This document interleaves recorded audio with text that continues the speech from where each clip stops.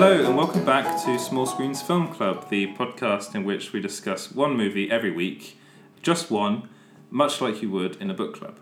So this week, my guest is Alessia. Hi! Alessia is back. I'm back. Again. Very kindly agreed to be on the podcast yet again. It was very difficult scheduling all of this, but we got there in the end. Yeah. Didn't we?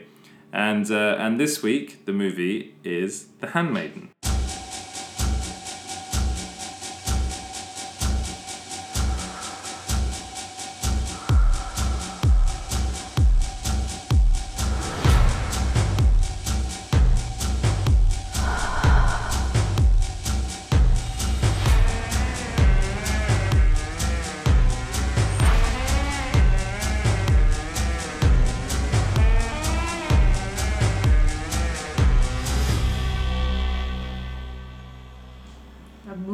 Actually wanted to watch.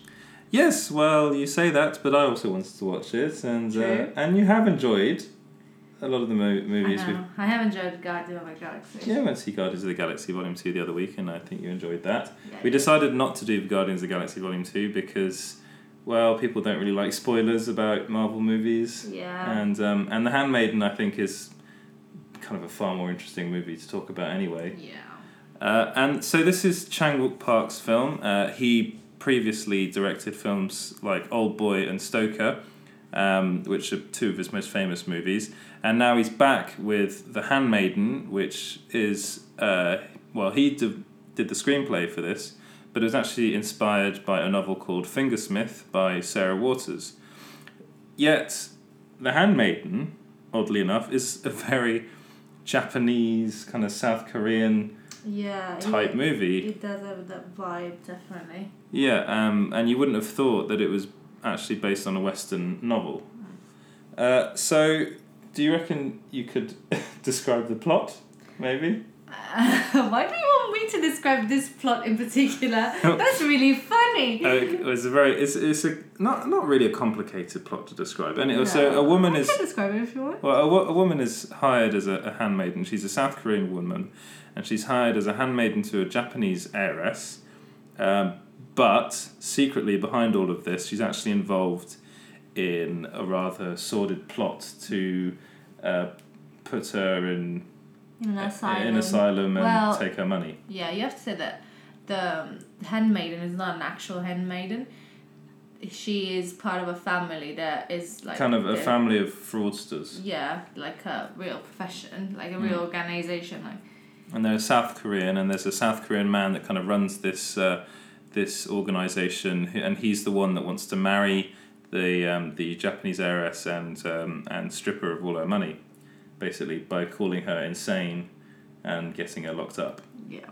Which actually apparently was quite a common occurrence in Japan. But this film in particular, it's set up in 3 parts, which was quite interesting. So it's like part 1, part 2, part 3. Much like a normal movie is, but it's very much, each part is almost kind of a different, like, I suppose tableau you might call it, or a different part of the story. I mean, each part is actually kind of, you see the movie from the eyes of someone else. Mm-hmm. So in the first part you see the movie from like with the eyes of the handmaiden, and in the second part you see the movie from the eyes of the heiress. Of the Japanese heiress, yeah. Lady Hideko. Hideko was it? Hideko. Oh my god.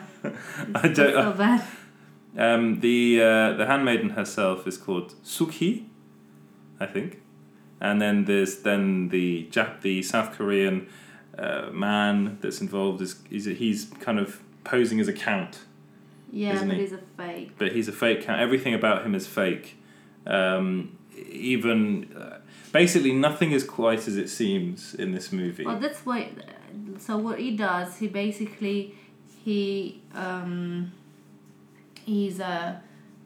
fake books. Mm-hmm. So he's an artist, kind of like, but he makes fake books. And he recreates drawings and books as well. And the uncle of the heiress that wants to marry her, oh my god, he's such a perv. Basically, he sells these books. I'm guessing he sells the fake books. Yeah. So, well, does it? I never quite. Yeah, I think it does. I think they have kind of. It's kind of a bit of a weird relationship between the old man and the other man. Because you don't... And the count, you mean? In the count, yeah, the fake count and the real one. Because you don't really know if they know each other that well or not. I think they do. I think that he works for him.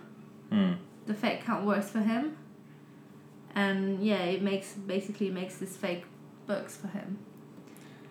Well, I mean, yeah, that's not really the big part of the story, though, is it? It's more the relationship between the handmaiden and the heiress is kind of the focal point of the story, and this film in particular, there are lots of scenes because the Japanese heiress, basically what she does is she reads all these stories in front of these rich Japanese men. To sell the books. But a lot of these stories are, almost all of them are quite perverted. It's like erotic. Yeah. So it's literature. Yeah, exactly. And it's and the count, both kind of the count and I think the uncle himself know that they can never be with the heiress. Well, but his uncle is kind of... the uncle is kind of... Oh my god. No, I need to let him in. Yeah, sorry, our cat's being...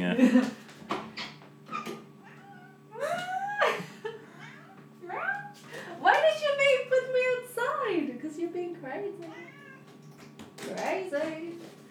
Crazy. So okay. Now our cat's back in the room. Yeah, no, he was like meowing way too much. Anyway, so what I was saying. So we were talking about the relationship between the uncle and the heiress. Why? Yeah, that's. He's obsessed with her, isn't he? I'm not sure he's obsessed with her. So basically, he had a wife. She would make his wife read the stories to the man. Yeah. And he was really a violent man. Yeah. So once his wife tried to escape, he kills her. And basically, the only way he had to continue his business basically was making her his niece doing the same thing that his wife was doing. It happened that his niece was really good at it. Good looking. Oh yeah. Woman as well. So he's planning to marry her. Because that's what you do. Yeah. It's really weird and it makes you quite uncomfortable. But I think what the thing that I really enjoyed about this film was the fact that it always keeps you guessing. Yeah, but about the man, I think it's more like he does not that he likes her or whatever. I think it's more a question of possession. He sees her as a possession, like she was a thing. But he can't have her. There's a whole thing about him not being able to... Well, because they're not married yet. Yeah, I suppose that's true. But it's one of those...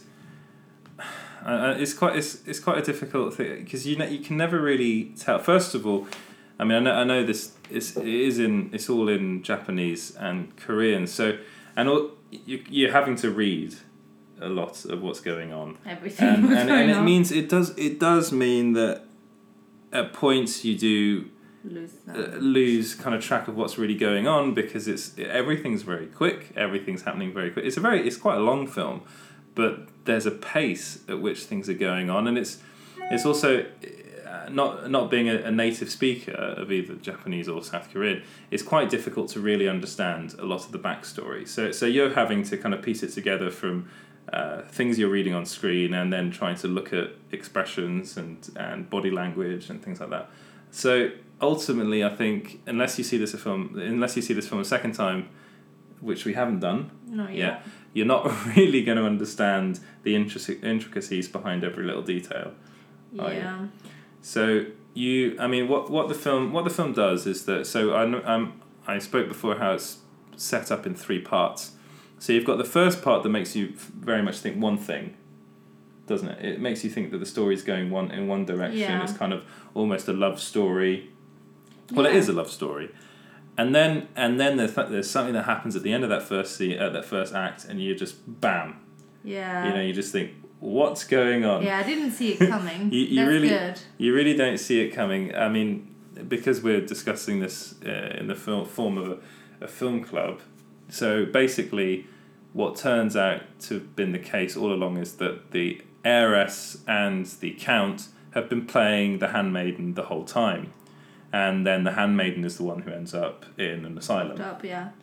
And then the film cuts back, goes back in time, and you see the Japanese heiress at a very young age. The second part. The second starts. part, yeah. Starts. And then it goes through her life, and it explains why she is the way she is, and she's basically realised that she's a very messed up individual.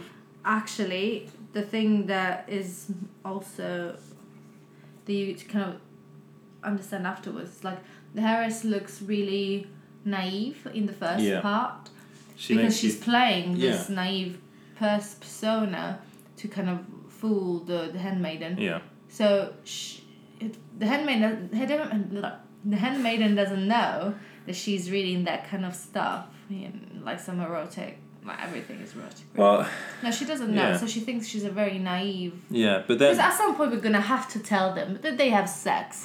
Okay, that's the thing. So there's a lot of sex. Yeah. In this film. So it's like kind of like the blue is the warmest color, but more sex. Yeah. And so they have sex, and the handmaid is like, "How do you know all this stuff? How do you know to do all this?" Because she doesn't know. No, she doesn't. It's important because like she thinks she's a naive, like poor little woman locked poor little up. rich girl. Yeah, she doesn't know anything. She doesn't know anything. It's all about perception. Yeah, so and then in the second part, you see what she has to do. In the second part, you see how she grew up, which is it completely like it makes you. You think you know the character at that point, and then all of a sudden you're like, okay, I didn't know anything. You never really know the heiress until the last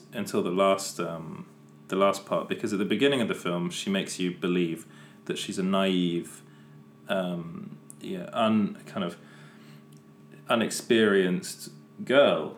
Basically, that's what you think she is. But then in the second part, you think she's a conniving, asshole. yeah, bitch, basically. Yeah. But then in the third part, you realise that actually she's very lonely. She's she falls in love with this handmaiden. Probably, I think she falls in. That's the first time she's fallen in love, and she falls in love pretty hard. And because of you find out that.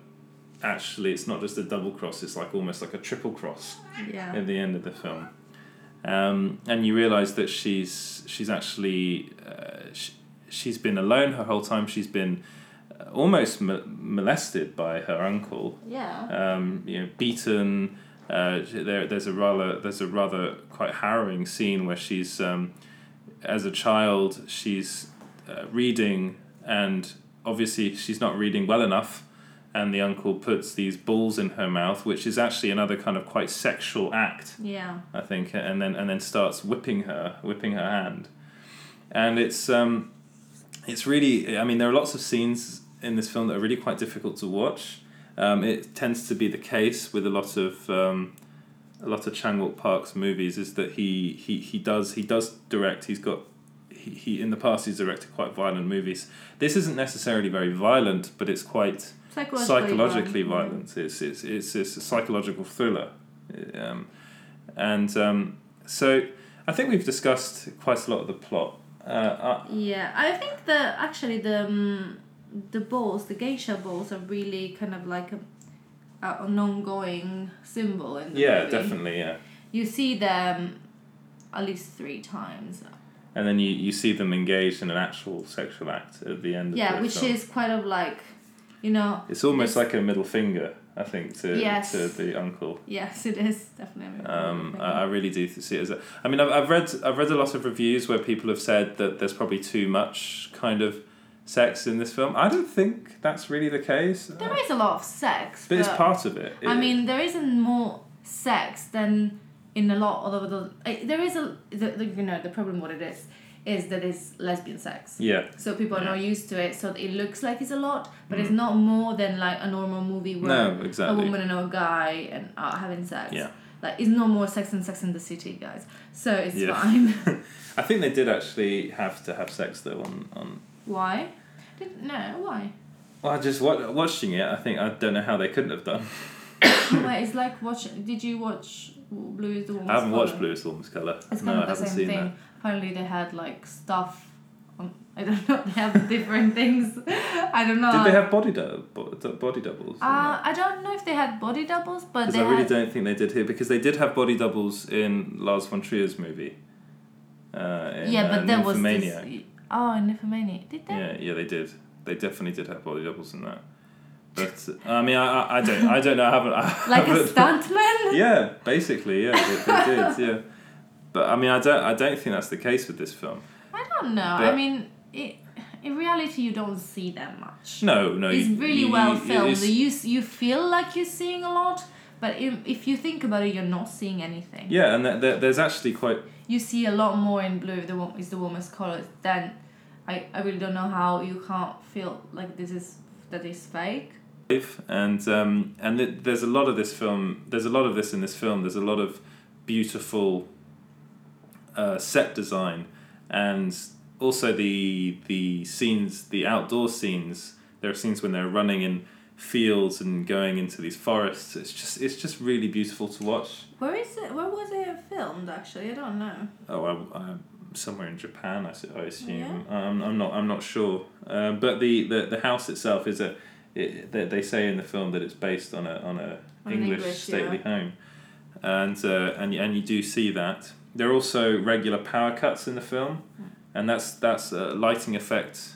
It's really quite interesting when there's a certain scene where the heiress is reading another one of these erotic kind of stories, and the lights keep on flickering in and out, and she kind of just goes with it, and she becomes more and more manic as the reading goes on, and more into it, and there's a sense that she's picturing herself with the handmaiden, and it's like it's another kind of, I don't know, maybe I'm going too much into it at that point, but I really felt that it was it stayed with me as well for quite a long time. I couldn't really stop thinking about it, afterwards. It kind of messes a bit with your head, and you keep on thinking there are ways it could have gone, and then there are ways it went eventually. It just keeps you guessing, really.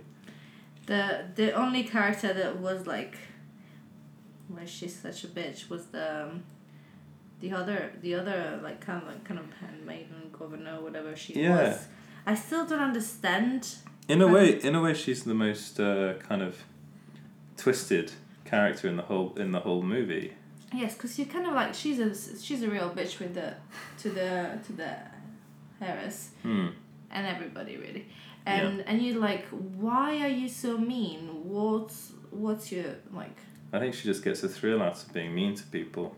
Maybe. I mean, she definitely, because I think she's just there are things that she does in this film, like where she terrifies a young child in this, and it's really quite horrible. And she's really mean to the handmaiden when she first arrives, and she's really actually quite horrible with the aunt as well, where she takes great pleasure in locking the aunt up. And there's a scene when the aunt tries to escape, and then the governess, I suppose she is, presses a switch or pulls a lever. Kind of like she's locked in. She's like the little helper, the pervert uncle little helper, Yeah, I mean, it's really. I don't really have anything bad to say about this film, to be honest. But I'm going to ask you a second question. Is what stood out for you? That's a difficult one. What stood out? Again, like the surprise effect of having multiple parts and multiple. I really like the idea of having multiple point of views of the movie, and not just telling the it could have just told the rest of the story and that's it. But having different point of views is really interesting, I thought. No, I definitely agree with you. I think for me though, it was more the kind of, I love a movie with a good twist, and I really felt that this one definitely provided that. I mean, I know unfortunately we've spoiled it for all of you who are listening to this and haven't seen the film, but you should never join a club without having read the book. Yeah, but I think we should actually start saying in advance what the film would be next week. Probably. Yeah, but we don't know. Yeah, we don't know, unfortunately, but we're going to have to start planning that a bit better. But yeah, definitely the twist nature of this film, the acting, and just everything really stood out for me. I think I really couldn't say anything. I couldn't point to anything in particular or say that anything was worse than anything else. Yeah, do you know what I mean? Yeah. If that makes any sense. Okay, so on to the third and final question. Did you have any problems with the film? No, I mean I wasn't bothered by the sex scenes. So. No, I'd heard lots of stories about people walking out. Really? Yeah, because I suppose it wasn't really sold as as an erotic thriller. It's not. Come on, there is literally 2 sex scenes. Yeah, I know. But in the middle of the movie, kind of at the beginning, and then at the end, it's not a big deal. Literally, people are mad just because of 2 women having sex, and they're not used to 2 women on the screen having sex. That's why when Blue Is the Warmest Cold came out, it was such a big deal. Why does it have to be such a big deal? It's like Basic Instinct, where you can see her pussy. Every single film. What do we have to really make a list of movies where you can see women that are completely naked having sex with a man? It was like we can make a long list, and nobody says anything about it. Now there's 2 scenes with 2 women. You can't even see that much. You literally can't even see her ass. If you think about it, you can't. You can only see her. It's very well shot. You think you're seeing a lot. You have this feeling like you're literally there, but in reality you're seeing her legs. Yeah. You see probably her breasts a bit, but literally open any magazine and we will see loads of breasts. Yeah, no, you're right. Yeah. Etc. But you really what? Even at the end, there is this scene at the end where they are both in front of one another and they put geisha balls in each other. It's a very erotic scene because you know what is going on, but you can't really you see that. You can't really. But it's see really dark and you can't see it, but you can't really see it. You know. I mean, I completely agree with you. I think that anybody that went into this film and then left during one of the sex scenes it's not the film for them, and Yeah, but what's the film for them? Seriously, another film that was on maybe Their Finest, or a film like that was on this week as well. But it's as you said then, for me as well, I had no problems with the film. I really can't single out any, maybe apart from the uncle being a bit over the top weird. But he needed to be. Yeah, but he needed to be, and I really enjoyed that performance, and I really wouldn't be able to come up with anything negative at all about this movie. So finally, if you were to give a vocal rating for this movie, this is the hardest question of the lot. What would it be? That's a good one. Surprise, you see. So I was going to go something whoa. Yeah. My Nick Cage impression. Whoa. Yeah. I think it's for me it's an obvious kind of 9 or maybe even a 10 out of 10, because I really couldn't really come up with anything negative about it or have any criticisms about it at all. I thought it was completely captivating and moving, and I went through all the emotions one could go through during a film or during 2 hours, and I think I highly recommend it. Definitely, I do. I mean, unfortunately, if you haven't seen it, you know the whole story now. But even if you haven't seen it and you think you know everything, I'd still say go and see it, because it's... Go and see it, but if you have a problem with two women kissing, then don't. I think if you have a problem with watching two women kissing, then maybe kind of grow up. No? Well, you can't really say that, because... I remember when... there is a lot of tongues going on. That's true. I have that to say true. that there is a kissing scene in it. I forgot that's about too that. much tongue. That's a lot of tongues. But yeah, so I mean, I actually think you look at that, and the Japanese heiress is certainly more experienced than the handmaiden. Well, don't you think? Probably not experienced. I do not. She knows know. what she's doing. Oh yeah, but I mean, Yeah. she has read like probably every single erotic novel Yeah, exactly. on the planet. Exactly. Yeah. Well, I think that about does it from us for this week. Thank you very much for listening. As usual, you can like and follow us on all the social media platforms at Small Screen UK or GB on Facebook, UK on Twitter. And there's also the blog where I write systematically. Sorry, about I don't movies. think I got your Instagram and your Twitter.